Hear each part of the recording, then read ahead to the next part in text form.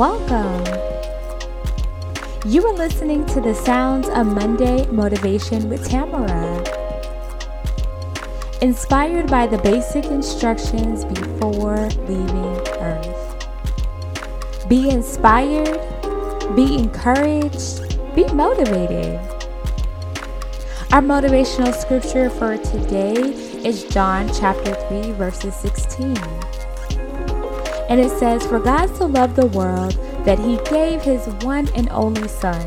Thank you, Lord. "That whoever believes in him shall not perish but have eternal life." I want to encourage someone on today to let you know God loves you unconditionally because he died for you. God wants you the way you are.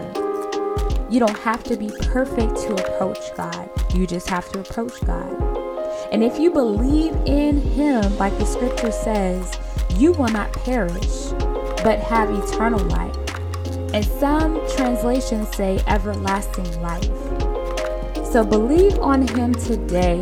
Believe him to do the exceedingly abundantly above all you can ask or think in your life. Believe in him to heal you.